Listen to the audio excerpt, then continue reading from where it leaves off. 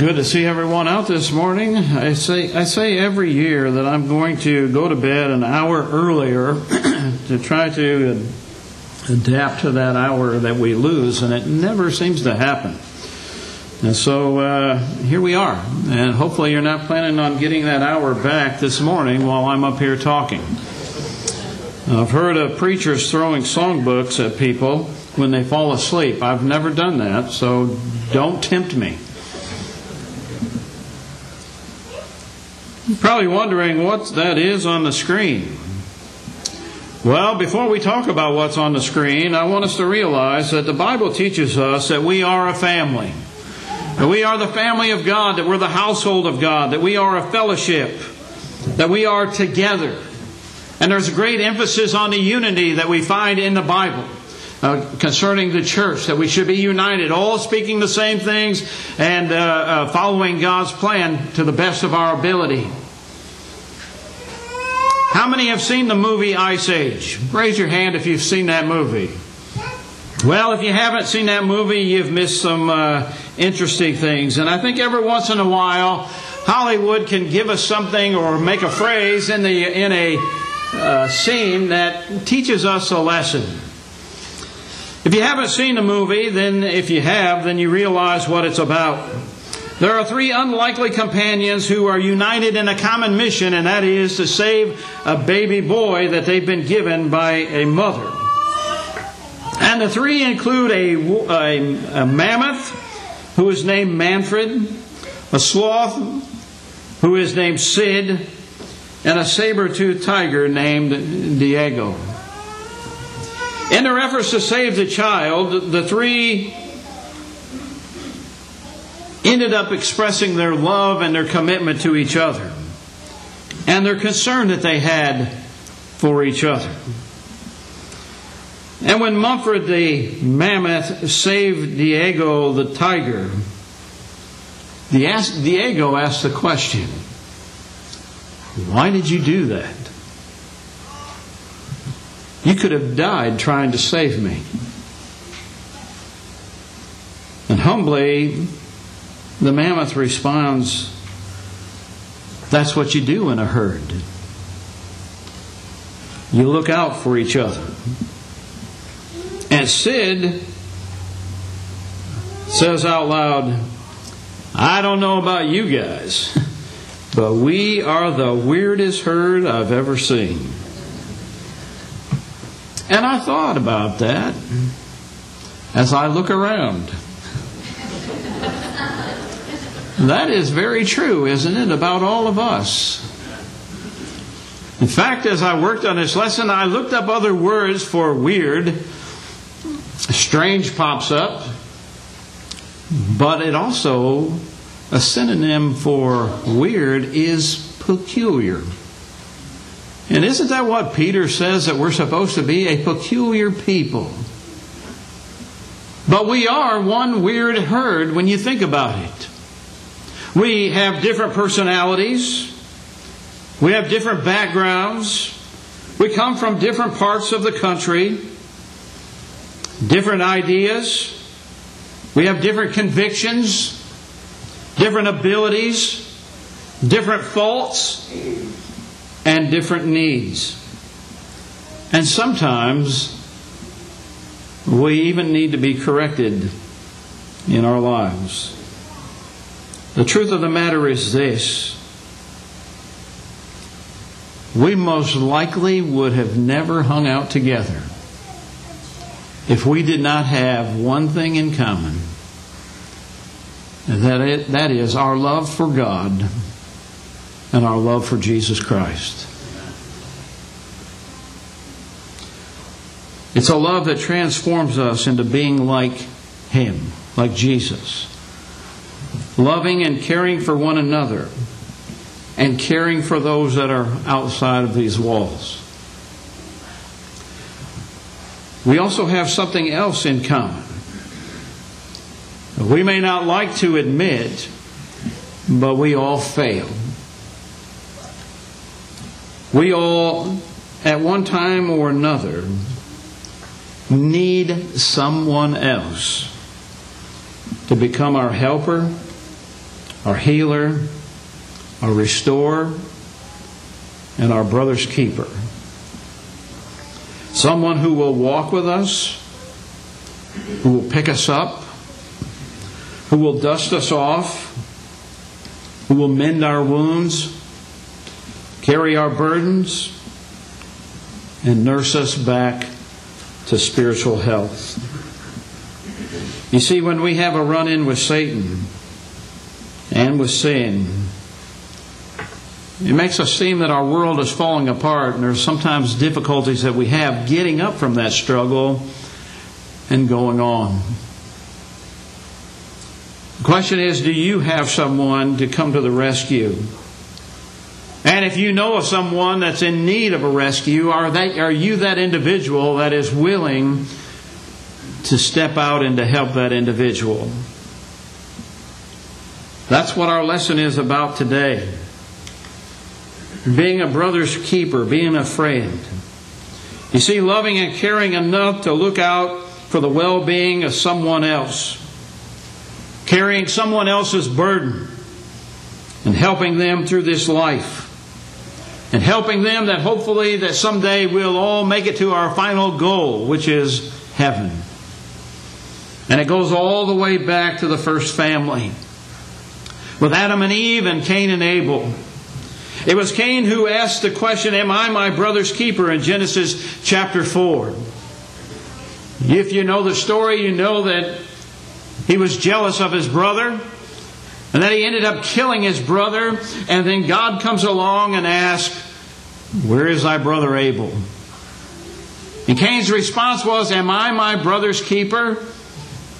And I believe that inevitably the answer to that question is yes.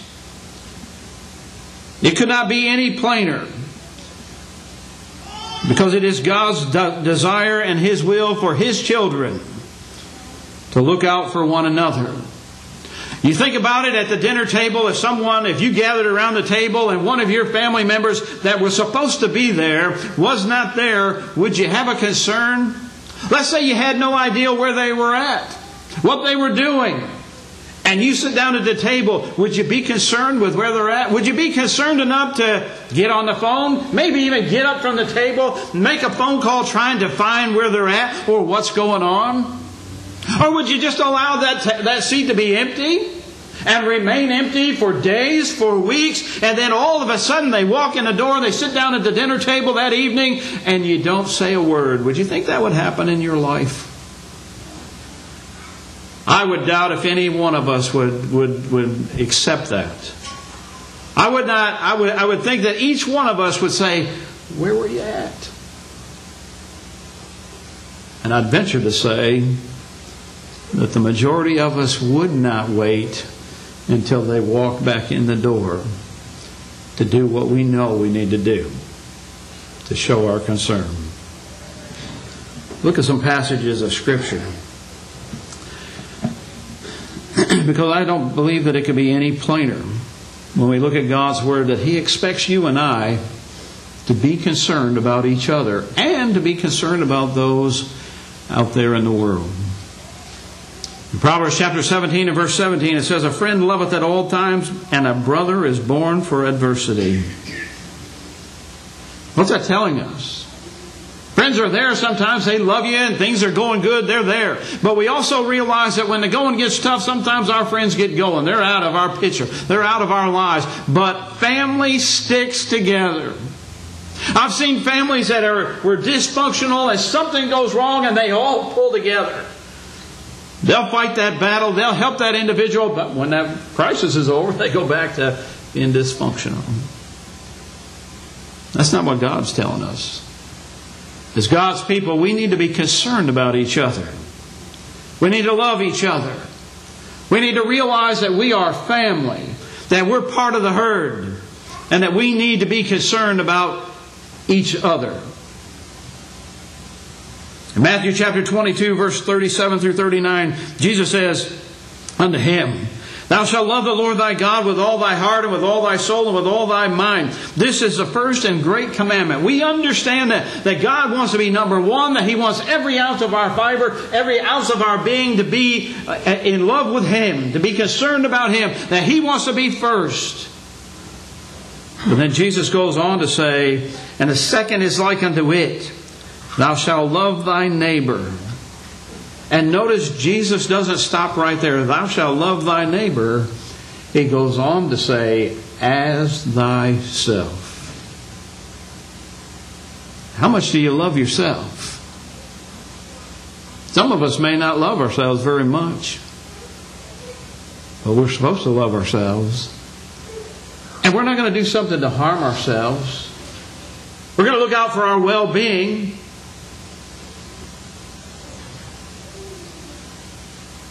Question is, do we love others enough to look out for their well-being?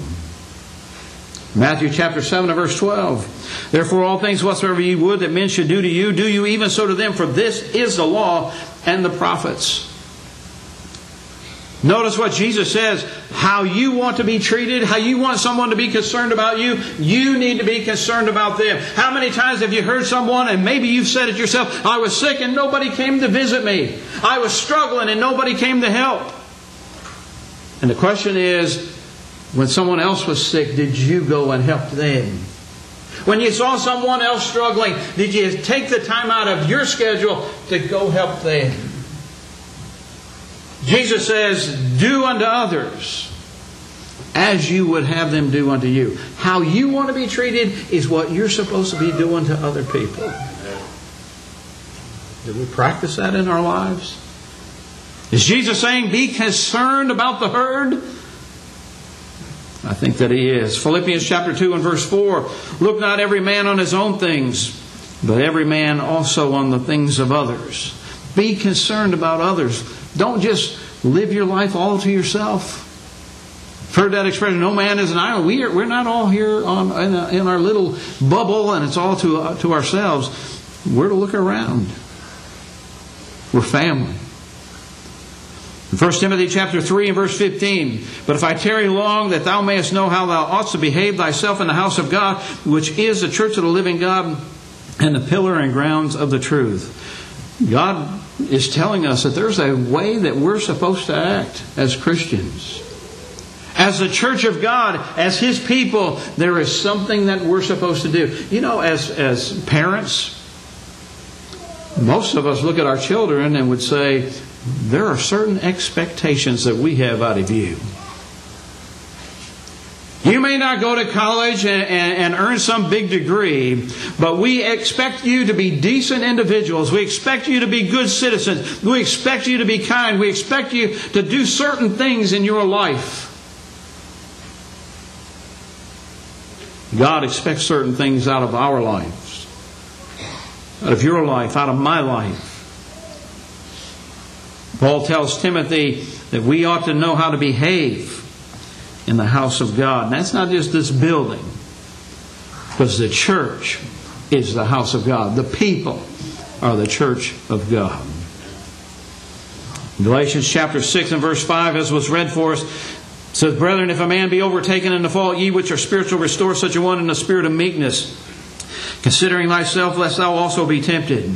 Bear ye one another's burdens, and so fulfill the law of Christ. For if a man thinketh himself to be something when he is nothing, he deceiveth himself. But let every man prove his own work, and then shall he have rejoicing in himself alone and not in another. For everyone shall bear his own burden.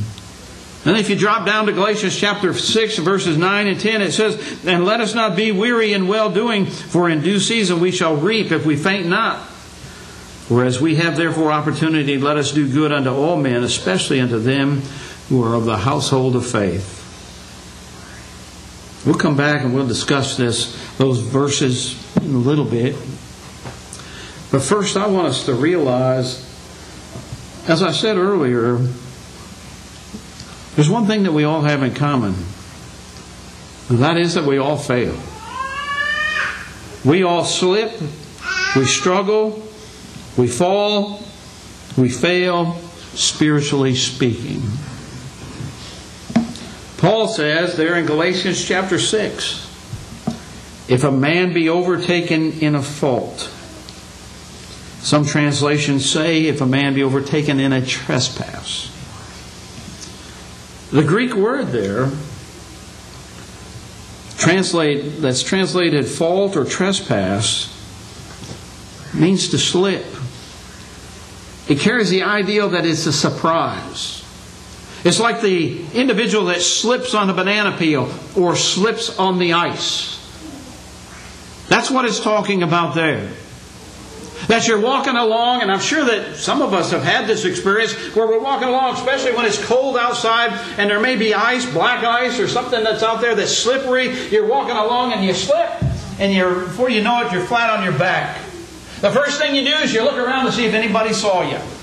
If no one saw you, then you feel safe and you get up and you go on. If someone's there, they say, "Oh, are you okay?" What do you say? "Oh yeah, I'm fine. Everything's okay." And you go about your business. And then later that evening, what happens? You start to feel that, yeah, I did fall. My body hurts. My body aches.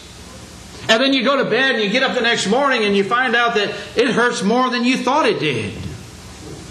And that's kind of what happens. What we're talking about here is that we're overtaken in a fault. We're just going along, spiritually speaking. Everything's going well, and then all of a sudden we've slipped. We think everything's okay, but then when you start to look around, you realize that you're not in the shape that you thought you were.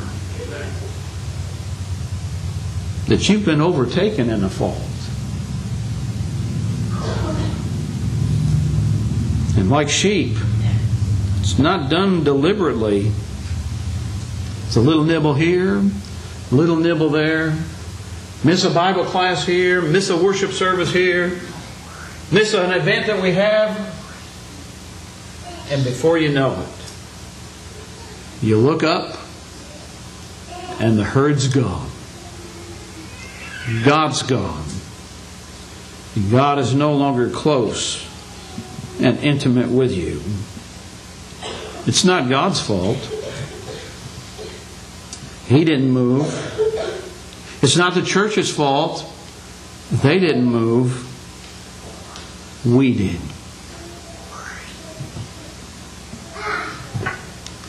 And we need someone to come alongside of us, to lift us up, to set us straight, to restore us and nurse us back to health. That's all some people need. They woke up and they realized something's wrong. And they need someone to come along and help. They don't need to be lectured. You go visit that individual or take some time with that individual. They don't need to be preached to. They know why you're there. They know what your concern is. And really all you need to do sometimes they may need a lecture, sometimes they may need a sermon. But in a lot of cases, and probably most cases, they just need to be loved and encouraged and lifted up and brought back on the road. They don't need to be a heavy burden because they're your brother. Now, I suppose you can probably already figure out where I'm going next. Because back in 1969, the Hollies had a song, "He Ain't Heavy, He's My Brother." And the words of that song go like this: the road is long, with many a winding turn that leads us to who knows where. Who knows where. But I'm strong enough to carry him. He ain't heavy. He's my brother. Now, I've got that song in your head. You can sing it in your head all afternoon. But see, even the music industry can teach us some things. Because in a few moments we're going to look at another verse of that song. But we need to realize that we cannot become a brother's keeper We can't care enough about others unless and until we see them as brothers and sisters.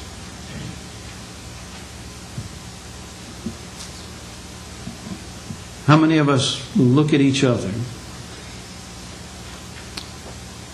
and see the family relationship? I look in the mirror sometimes and I said, "Whew, there's my dad." You know, and we all try to avoid those types of things. We don't want to be like our parents, but we all turn out that way. But when we look at each other, how many of us say, "There's my Father in heaven"? I can see Jesus in your life. What you're doing reminds me of Him every time I see you. How many of us say that about each other? So this morning, the second point of my lesson is this. What kind of men and women make good restorers? What attributes are necessary for us to have? And I think Paul gives us the answer to that question. What attributes do we need to have? Well, first of all, he says if you're going to be a restorer, you must be spiritual.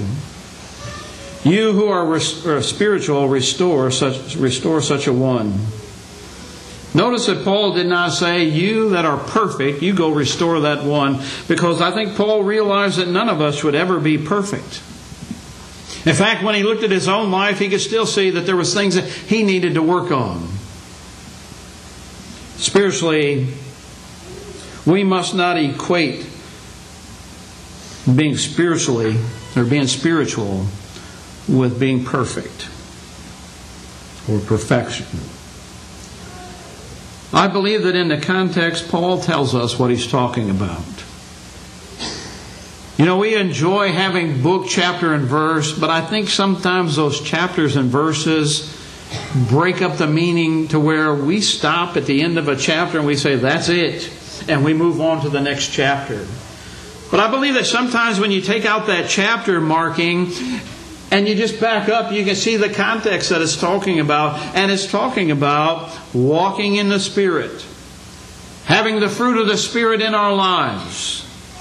And in Galatians chapter 5 and verse 22 and 23, it says, "But the fruit of the Spirit is love, joy, peace, long-suffering, gentleness, goodness, faith, meekness, temperance. Against such there is no law." Those are the things that we need to have in our lives. Those are the things that need to be demonstrated in our lives that show that we are a spiritual being, that we are what God wants us to be. Will we have all of those all the time? Probably not, because we're going to fail. But we're working on those things all the time in our lives because we want to be more like Jesus. But listen to what he says in verse 24 and verse 25. "And they that are Christ have crucified the flesh with the affections and lust. And if we live in the Spirit, let us also walk in the Spirit. Those who belong to Jesus Christ have crucified their sinful flesh and the passions and the desires that go along with that, fleshly desires. And since they obey the gospel, they live by the Spirit that keeps them in step with the Spirit. And when we have that fruit, it shows that we're in step with God." That is what I believe Paul is talking about when he talks about ye which are spiritual, are being formed in the image of Christ. It is a present and ongoing process. It's something that doesn't happen overnight. It's something that we grow and continue to grow in. And as I said, we may not always possess all the fruit at the same time, because none of us have completely transformed into the image of Christ. But we're working on it. And we're striving for that. And that's our desire. And as long as that's our desire and we're working on it, it will happen. It's when we neglect those areas that we have problems. Second, a restorer must be humble. Paul says each of us, as restorers, must watch ourselves. We have to be on guard. When we go and try to restore someone that has slipped up, we need to realize that we can be tempted also.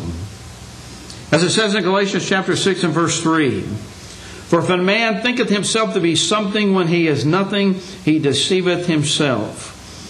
You see, we must not think of ourselves as something special. When we go to that individual, we need to realize that we can be tempted by sin just like that individual was. We don't want to go to that individual looking at, "Oh, I would never do what you did. Oh, I would never act the way you've acted. Oh, I would never be caught in that situation like you were. That's just not me. I'm too strong for that." My friend, don't ever say that we're too strong for anything. As a restorer and a helper, a healer, a brother, a friend, we must not be prideful. In 1 Corinthians chapter 10 and verse 12, it says, "Wherefore let him that thinketh he standeth take heed, lest he fall."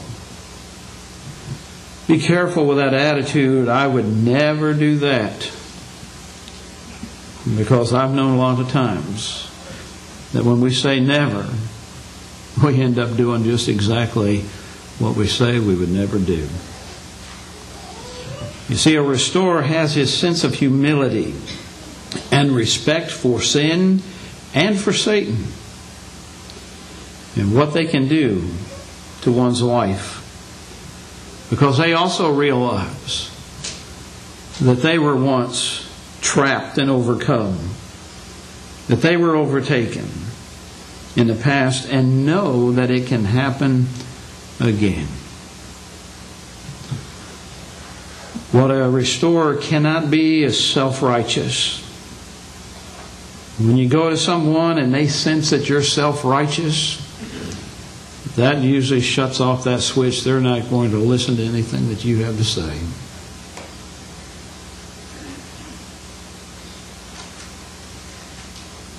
So don't be self-righteous. Be humble. The third point, the restorer must be gentle. King James says, with meekness. You who are spiritual restore him in a spirit of meekness. There is no place for a mean spirit in restoration work. You can't have an ugly spirit, mean spirit. You are always, or someone that's always finding fault with whatever's going on, whatever's happening in someone else's life. You can't be a restorer and have a critical and judgmental attitude toward others. You can't listen to and pass on gossip. You can't have a loose tongue. You have to be able to keep a secret. And if you can't do all of those things, if you can't have a good spirit, if you can't not find fault, if you're one of those individuals that's always just looking for something, then you're not going to be a good restorer. You see, restorers practice confidentiality at all times. Because sometimes the people's problems aren't something that everyone knows about. And they don't want everybody to know about it. And sometimes that's part of the struggle, because they don't really know how to deal with it or how to get help with it or how you can help them with it. But there's one thing they know for sure: they don't want you telling everybody else. And that gets back to what Jesus said about doing unto others as you would have them do unto you. You know, most of us, we don't want people hearing about our problems, at least not from somebody else. And so if you don't want someone else to hear about your problems because you've confided in someone, then don't be that individual that when they confide in you, that you're going out and you're telling everybody. And you say, well, I'm only going to tell my best friend. I'm only going to tell someone that I'm close to. Because they won't tell anybody. Just remember how you got the message to begin with, because they thought you wouldn't tell somebody. And now you've told somebody else, and guess what? That person has another good friend. May not even be you.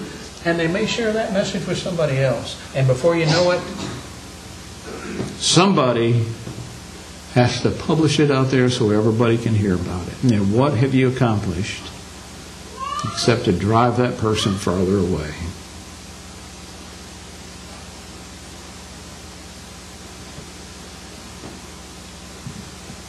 There's one more in our text that I believe is easy to overlook. And that is, the restorer must be persistent. As it says in Galatians chapter 6 and verse 9, "And let us not be weary in well-doing, for in due season we shall reap if we faint not." I think sometimes we take a passage and we just lift it out of the context, and it has good meaning for different situations, but I believe that it also applies here in this situation. That when someone has been overtaken in a fault, we have to be persistent. We can't give up. And many times it's easy to give up. But here it tells us to not be weary in the work of bringing souls back into the right relationship with God and His people. Where it tells us that we will reap if we faint not. And it goes on in verse 10 of chapter 6, "And if we have therefore opportunity, let us do good unto all men, especially them who are of the household of faith." We talk about that in the benevolent area, that we are to do good to all men.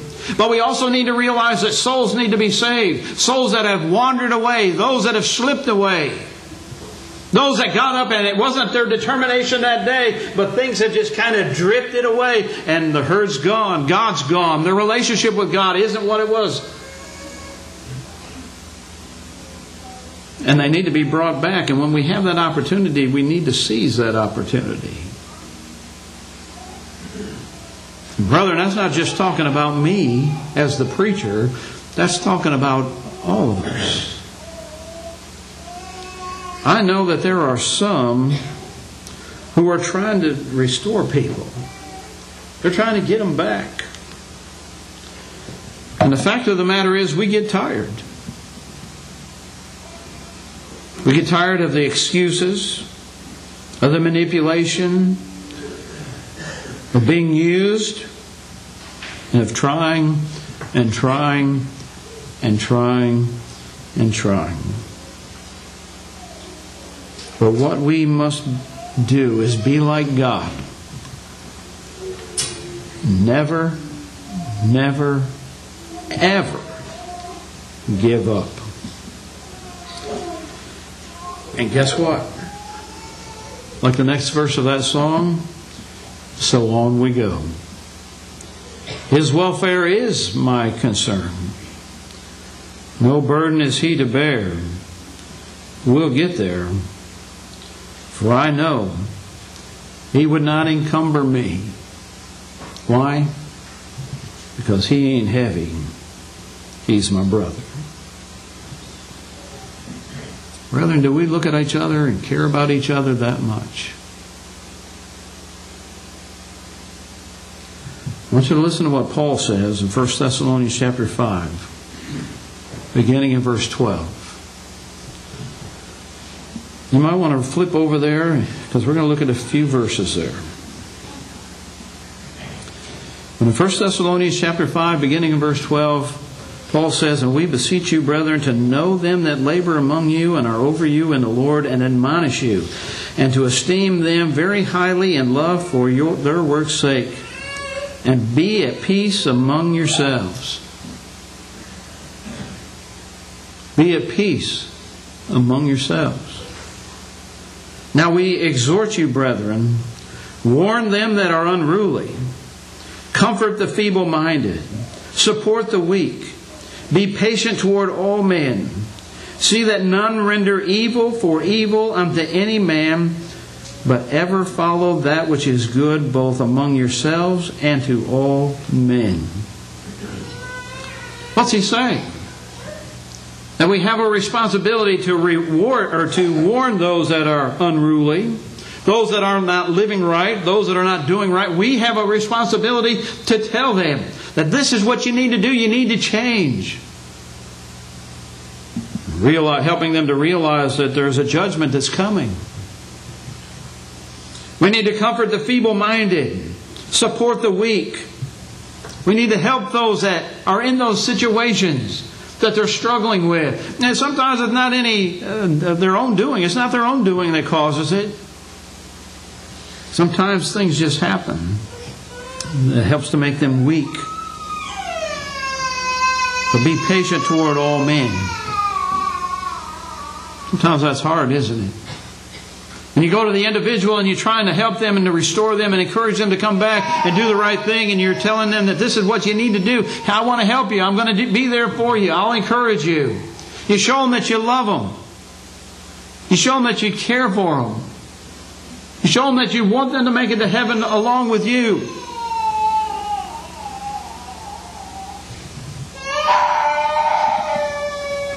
And we rejoice evermore. Be happy, knowing what we have.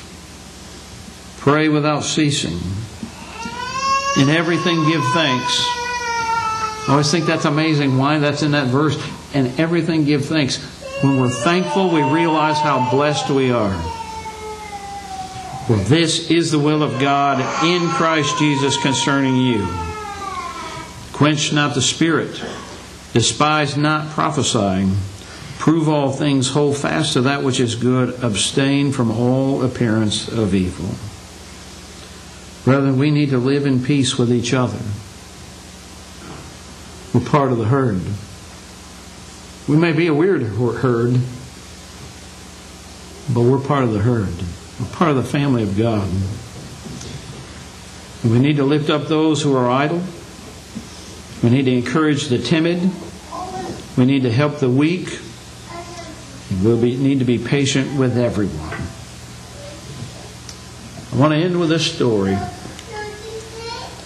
Don't know if it's true, but I read it, and I'm going to pass it along. There was a Marine who walked into an ICU unit.